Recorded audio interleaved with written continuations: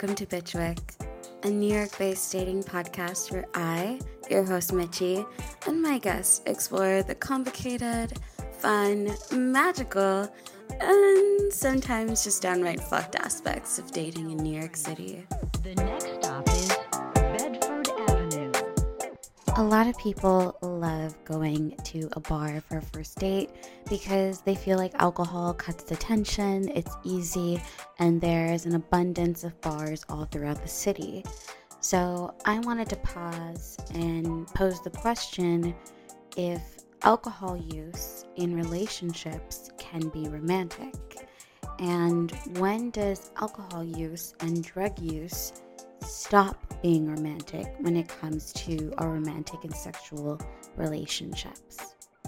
To talk about everything sex and sober related, I brought in sober sex and relationship writer Tawny Lara. Tawny is an amazing writer and who has written for a lot of major publications and hosts a podcast called Recovery Rocks.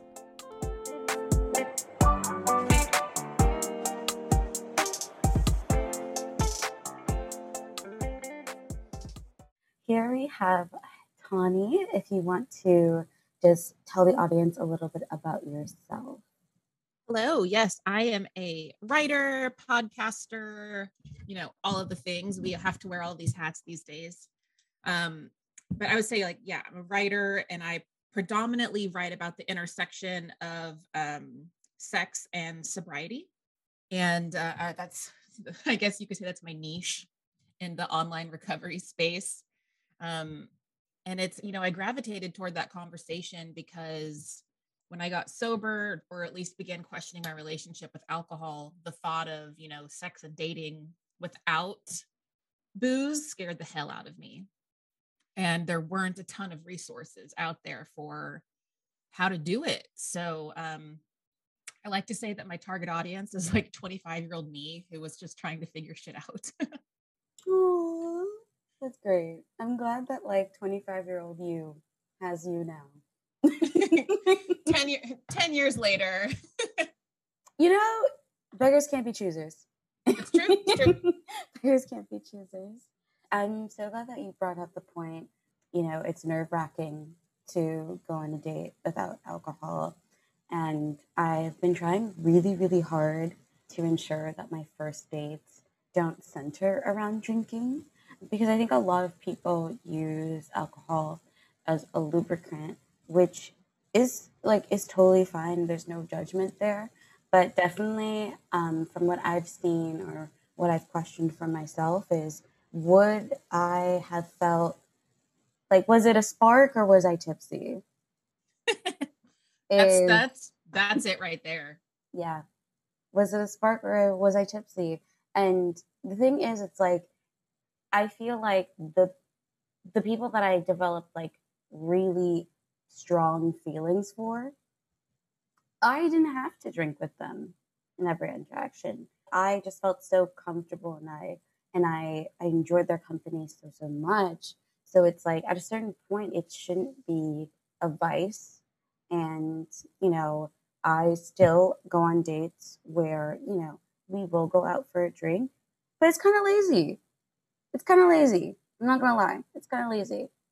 Yeah. I mean, I tend to scare some people when I have this conversation, because people that drink alcohol sometimes feel judged by this conversation. And I just want to reiterate that in no way are you and I judging.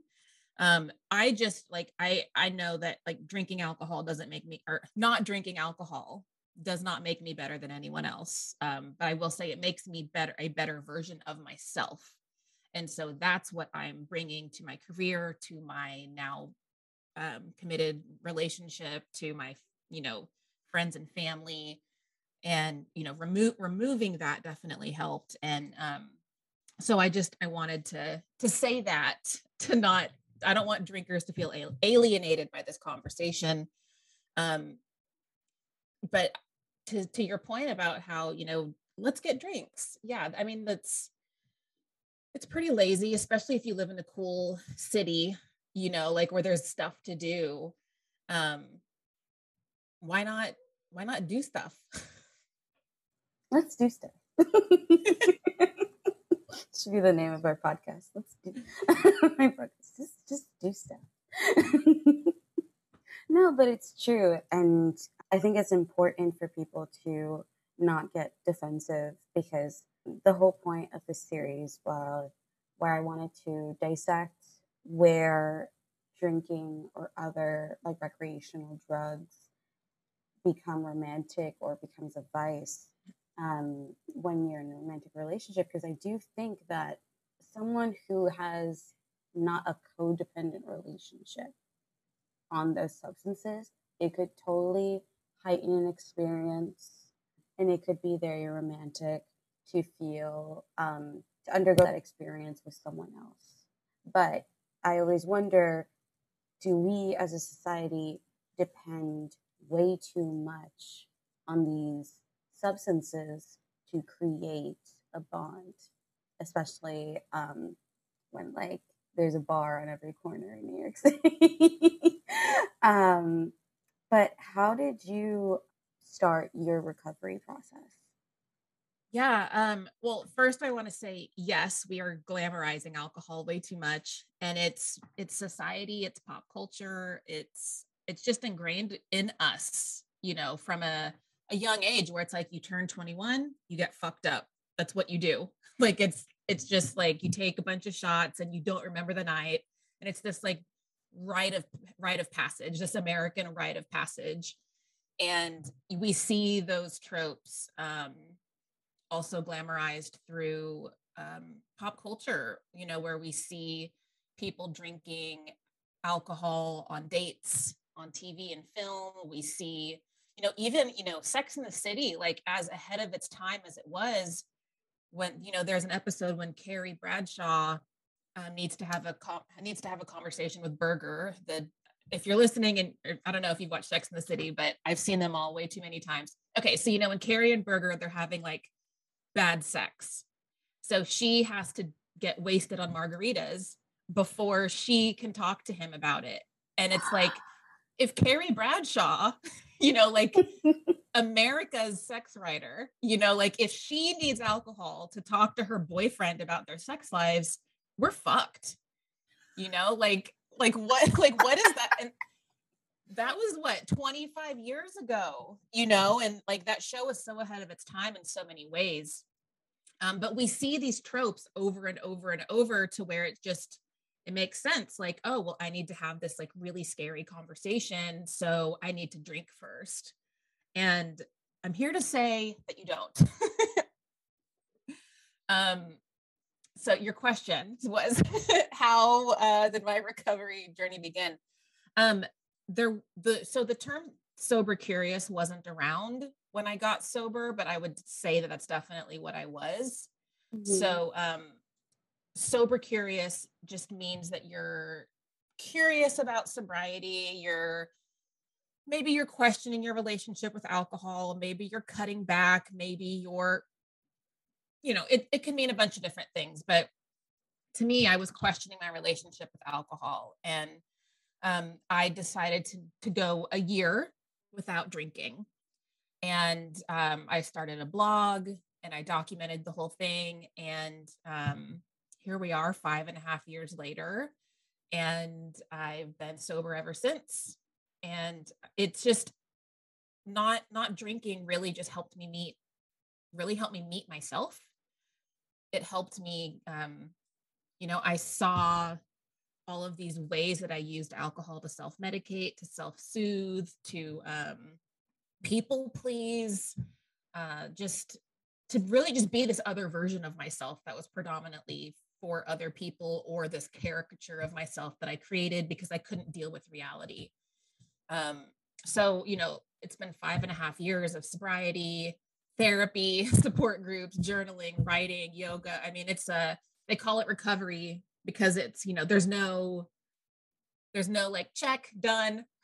Like I've completed it.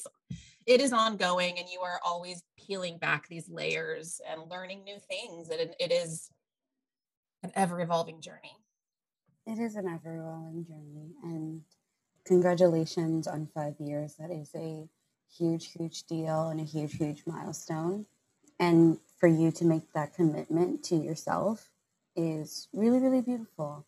And I think it's really, really hard for a lot of people because I don't think many people understand A, the psychology behind addiction or dependence. And then on top of that, and when you do live in such a large city like New York City, how much drinking is so prevalent. And I didn't even actually like, I love Sex in the City, and I didn't even think about how Carrie had to get like fucked up. This is why I think Samantha should have been the main character Yeah. of Sex in the City, because Samantha would have told you straight she didn't need a drink. Yep. But yeah, it's really, really hard, even for it just shows that just because you work within like talking about sex, even for myself, I run this podcast, and there are still some conversations that are hard for me to have with certain partners. So it's always, and I mean, not that I'm going to get belligerently drunk on margaritas to have those conversations. But I don't hold it against anyone because we're not taught to talk about sex openly, right? We're not Mhm. taught, because we're taught that, especially for those who are women or femme presenting, the idea of talking about your needs comes across as needy, as dependent, high maintenance. We're so afraid of these words that we have to literally water ourselves down. And I think Yeah. some people water themselves down with alcohol. Yeah. I mean, you're absolutely right. It's, these pop culture and societal tropes that we're talking about, they exist for a reason, right? Like they exist because we can't talk about sex. We're just now at a point in time where we are able to talk about mental health and feelings. Men still aren't allowed to talk about their feelings. I think that might be hopefully soon. So there's all sorts of repression happening, and it's a lot of it, and alcohol can quote help you quote process that, because we think that we take a shot of tequila for liquid courage to ask that guy out on a date, but if you really break that down, it's like, but why did you need that shot of tequila? Like, what's going on there? And that's something you and I can't answer. That's something that a therapist can help with, or a support group, or even a journal can help. Just asking yourself these questions, exploring why you're reaching for this alcohol. And I really think that's what sober curious is, or even recovery, whatever. I think that it's just, we're in this interesting time right now where we are examining our relationships with alcohol, in a nuanced way. It's amazing. Yeah, 100%. How would you compare your relationship, your journey with like sex and relationships when you did drink? Because I know that you did drink heavily when you did, and how I read a little bit about how that affected your relationships and your dating compared to now where you are in Yeah. a committed relationship. Yeah. I mean, a lot of my, I would say, drunk sex, even if I wasn't drunk when I was having it, I was still like a party girl. I still had that mindset. A lot of the sex and dating that I was participating in, it was predominantly for, a lot of it was for other people. Like, don't get me wrong, I enjoyed sex. I loved having sex, but there was also this performative element to it where I was faking orgasms because I thought that it like sex was fun, but it's also like this way to please this other person, not necessarily ask for what I want. So it's easier to just fake an orgasm, let this person think that they pleased me to completion, and then they can come, and then we go to bed. And that was something that I still am unpacking in therapy, because I think a lot of that was ingrained with, um, I'm very pro porn, very pro sex work. And I see how the porn I grew up watching fucked me up, because it, now there's, women and queer people behind the camera, and there's this empowering element to it. But growing up, it was, men behind the scenes, doing men doing terrible things to women. And I thought that's what I was supposed to do. I thought that was, a penis goes into a vagina, and then 5 seconds later, she's having this like mind-blowing orgasm. So I thought I was like, well, I haven't had an orgasm yet, so something's wrong with me. Because I wasn't taking the time to get to know my own body and be confident in who I am sexually. It was for other people.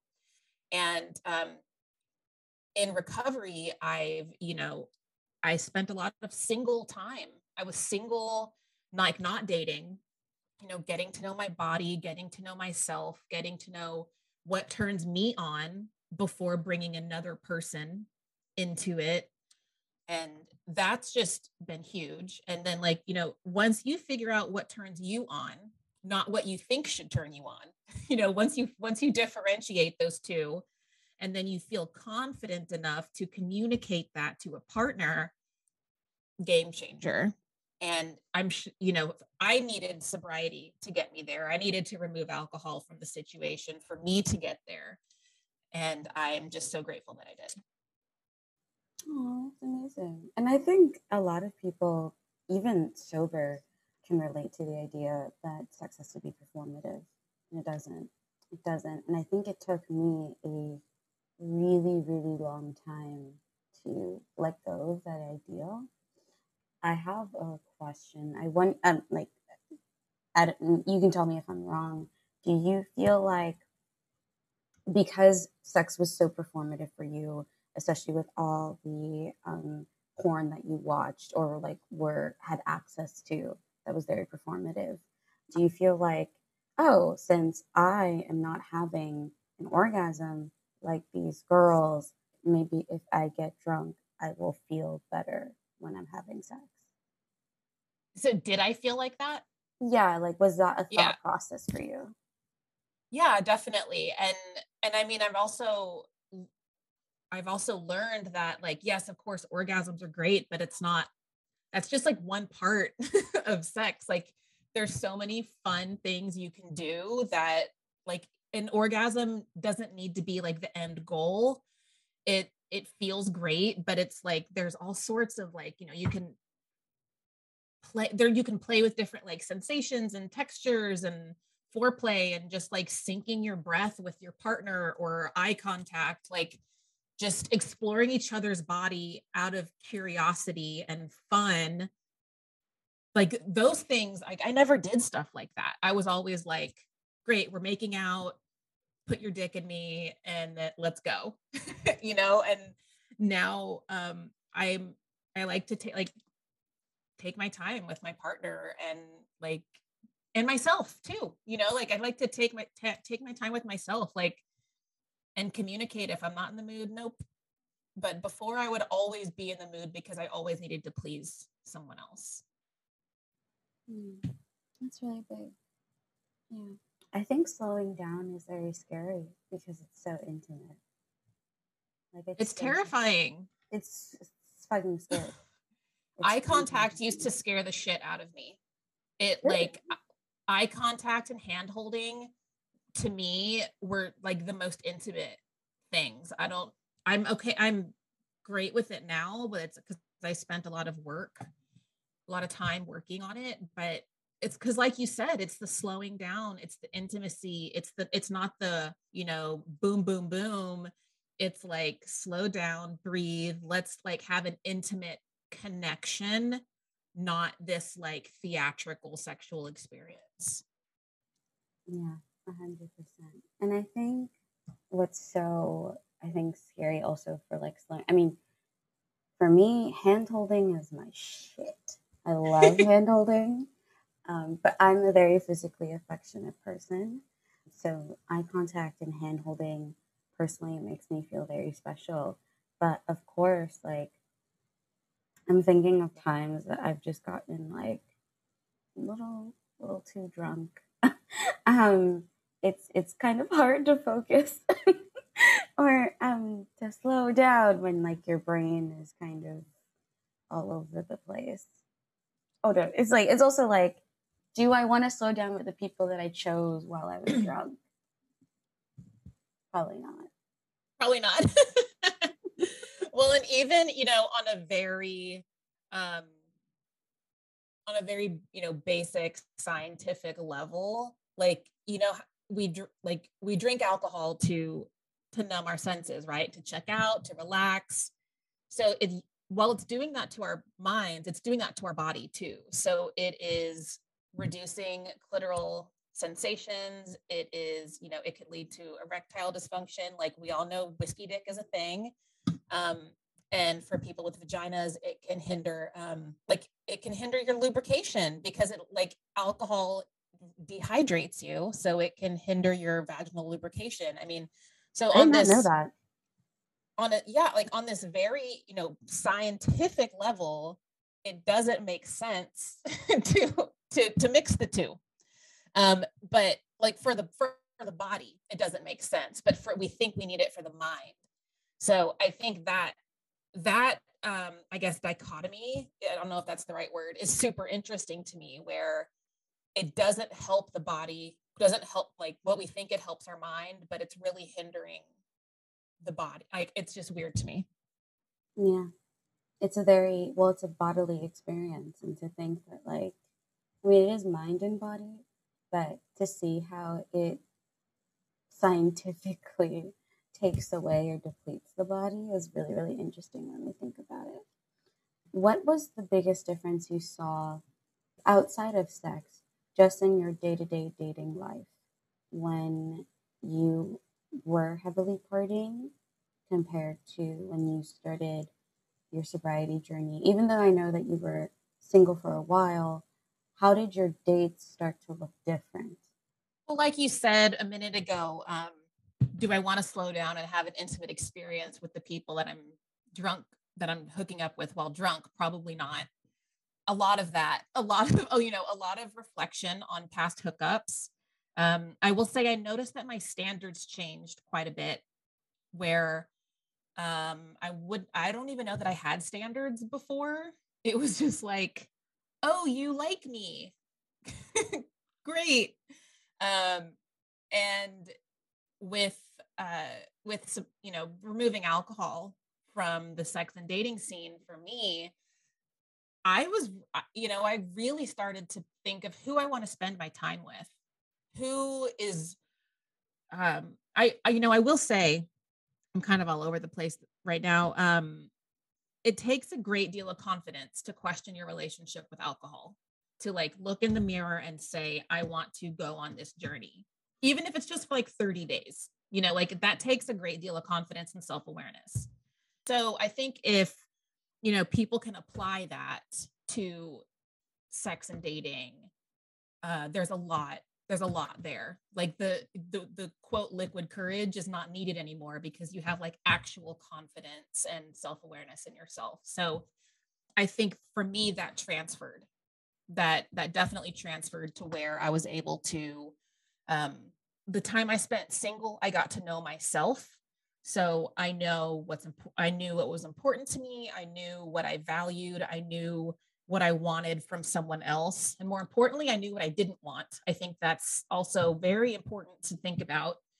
And it's, not even just dating. I think even with friendships, a lot of friendships are going to go to the wayside when you question your relationship with alcohol. It's just going to happen. You'll find out who your real friends are and who your drinking buddies were.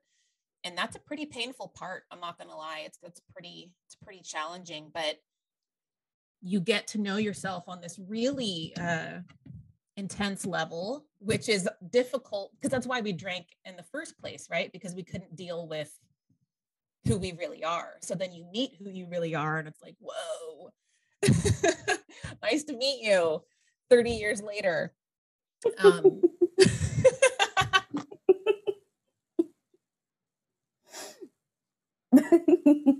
Yeah, it came. So I would say just like I would say like I found myself and I found standards. I think it's really important. Even if you're still drinking, it's important to think about what you want and what you don't want in a friendship and in a romantic relationship. Yeah, 100%. You should definitely think about what you need in romance and just in your day-to-day life. I think relationships extend outside of romance. Our platonic relationships are so important as well. And just thinking about it, I think I encourage everyone not just to examine their relationship with, a substance when it comes to dating, but to examine like their dating patterns and where that has led them to. Not in a judgmental way, but just to really sit with yourself and to see what's going on. It took me so long, and I feel like also this is just something that occurs when you do hit your mid to late 20s. You do get to gain a stronger sense of self, you know, and I'm very happy for that. But I'm still constantly exploring what I do and don't like in relationships, unpacking if I like a person or do I like the attention that they give me. And especially as a queer person, also examining my feelings in that space as well, because I feel like a lot of queer spaces, I actually had this conversation with one of my really good friends that a lot of queer spaces are alcohol focused and they're focused around nightlife. Yeah, I'm so glad that you brought that up. It's such an important conversation. I'm bisexual, and I really learned to embrace my bisexuality in my recovery. And I, you know, kind of like how we talked about how when you turn 21, there's this rite of passage. You go to the bar, you get wasted. In the queer community, there's this rite of passage where it's like you turn 18, you go to the gay bar, and you have the X's on your hand, but it doesn't matter because you're around other people that are like you, and it is considered a safe space because you're able to express your gender and sexuality. And in that right, it is incredibly important and safe, and I'm glad that space exists. Every city has one. Even the small towns, they have one. The problem with that, like you said, is that it is inherently linked with alcohol consumption and drug culture. And, we are taught from a young age that our queer identity is tied to alcohol consumption because alcohol fueled places are our safe spaces. No, 100%. And I also understand that for so long, and even still today, not in New York City, but definitely in other places around the country, being gay or being queer, part of the LGBT community, was so looked down upon. And a lot of people had to hide themselves away because society did not accept them. And that's why a lot of queer culture objectively had to be move over to nightlife, because it's like you're in the night, there's less judgment.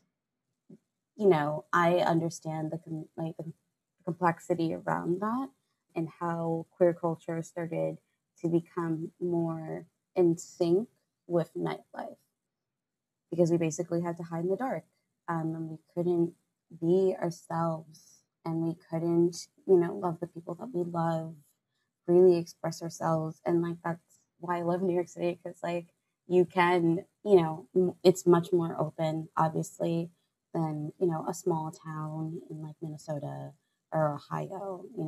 You can openly be gay in New York City and no one's gonna bat a fucking eyelash. But we still have a lot of our queer culture still tied to nightlife. So I wonder if there's a way to kind of bring it to light. I mean, I have seen, I don't know if you've heard of the app Lex. This is not a plug, by the way. And I'm not getting paid for this. but there is a queer community and dating app called Lex, and you can like post on there, and I see people like, hey, can we do like a queer roller skating meetup, Yes. or like queer hangs, or even on TikTok I see people like queer hangs in like Central Park and stuff like that. So I love that people are kind of creating like day activities to meet and meet up and to really connect with their queer family. Like that is so so important. But I wonder if there's a way or spaces that we can create outside of just LGBT community centers. Yeah, I'm glad that you brought up Lex. I just brought it up on my computer over here. I'm like definitely going to do a deep dive on that after this call. Download it to your phone. See how you feel. This is so cool. Yeah, Lex, Lex, that's amazing. There's definitely that conversation is happening, and there's some Instagram accounts like Queer and Sober Social, Gay and Sober, like the 1,000 hours dry recovery community. They have like 1,000 hours dry BIPOC, 1,000 hours dry LGBTQ. So like there's definitely this intersection of sober and queer that is super exciting. And then also what excites me about this app that you talked about with Lex, I love that it's like not necessarily like a sober thing, but it's just like understood that like, hey, we want to do other stuff too. Like we want to not drink and hang out. And I think that's so cool. And on the topic of apps, there are a lot of sober friendly dating apps. There's, like one that's literally called Sober Dating, Lucid, LOOSID,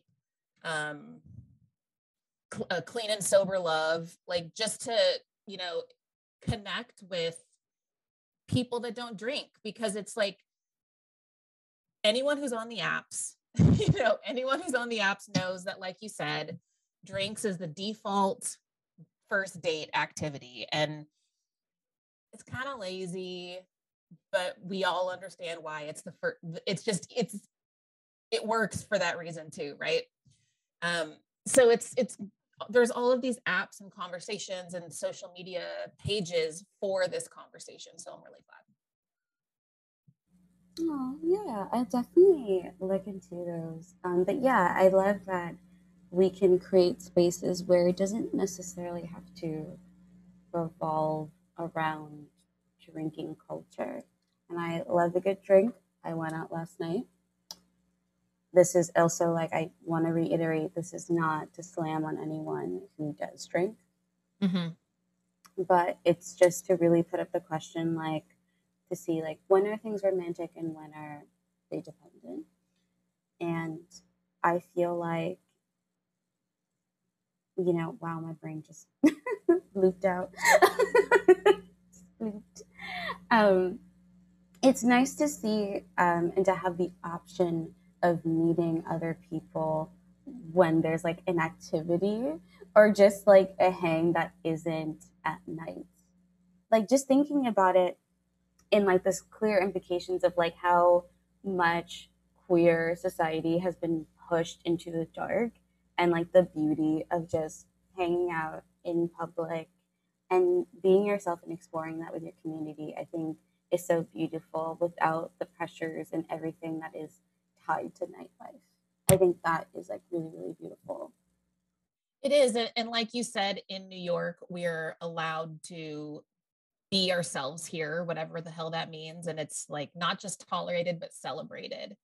And, to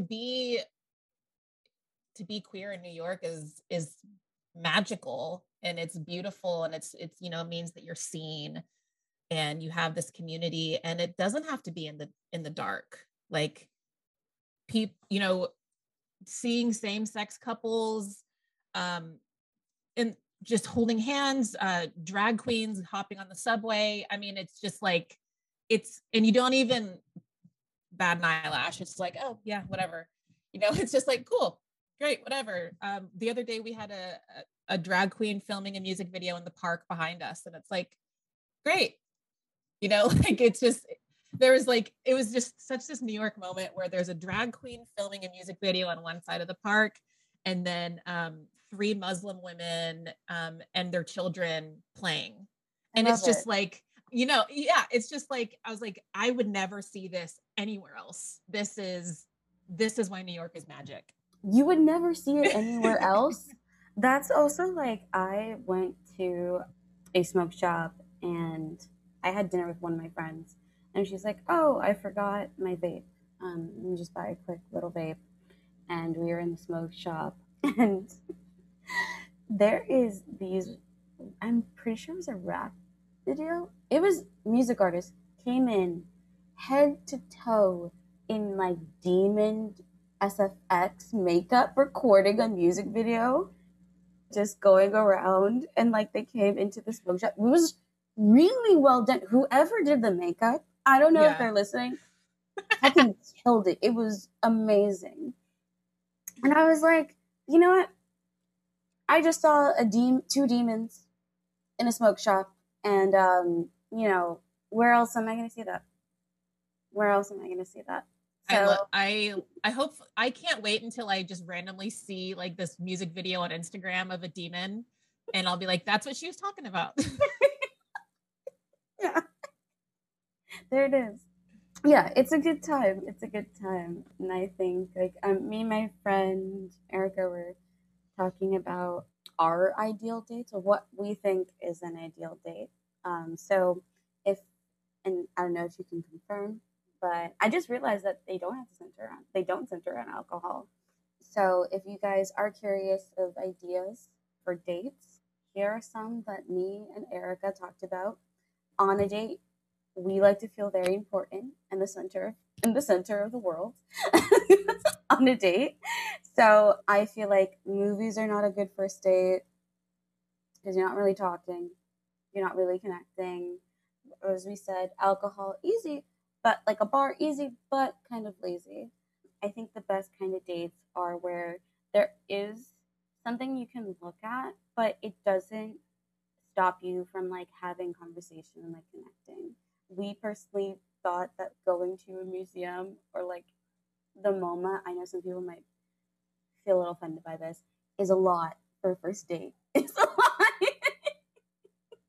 But botanical gardens, not so much. It's just flowers.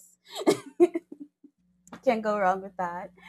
I think something like the botanical gardens, doing activities together like mini golf or roller skating, going for a walk in the park, so that you're able to do an activity, but it isn't so encompassing that it stops you from having real conversation with this person.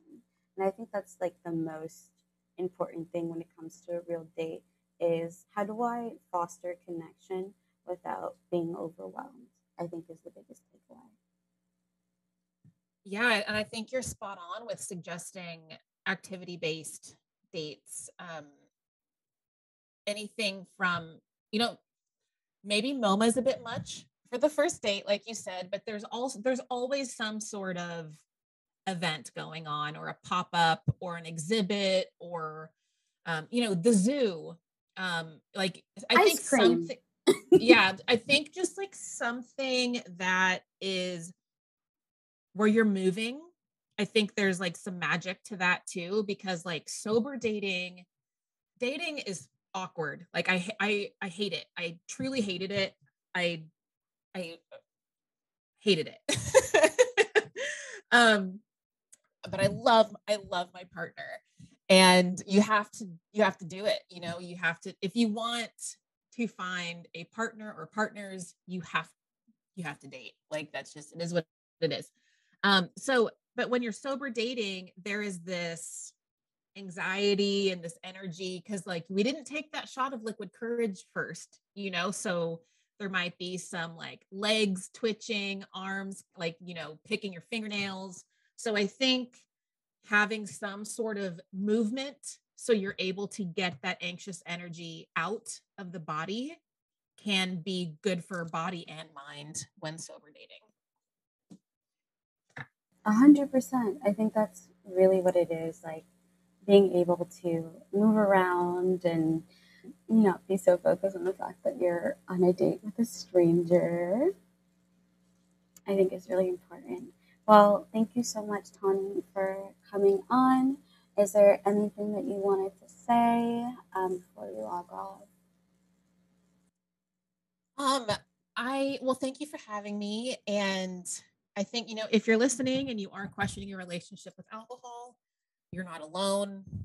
I will say now is a great time to question your relationship with alcohol, even if you have no interest in getting sober. But you're kind of this conversation intrigues you.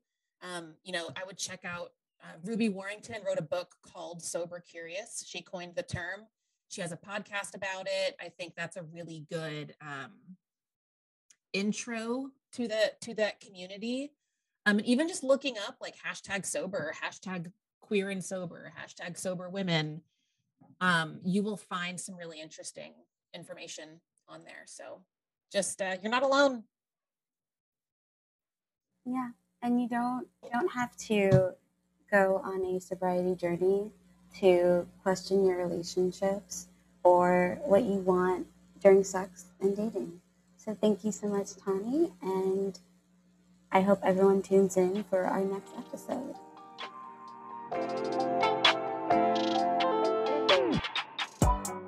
Thank you for everyone who listened to today's episode. If you found today's episode interesting, or if it changed your mind around your relationship with sex and dating, or it hasn't, please let us know and write to us on Bitchwick Podcast. You can find us on Instagram. If you'd like to learn more about Tawny Lara and follow the products and read any of her articles, you can find her on Instagram, Tawny M. Lara. That's TAWNYMLARA. Or you can also find Tawny at her website, which is www.tawnylara.com. This is a Brooklyn-bound L train. The next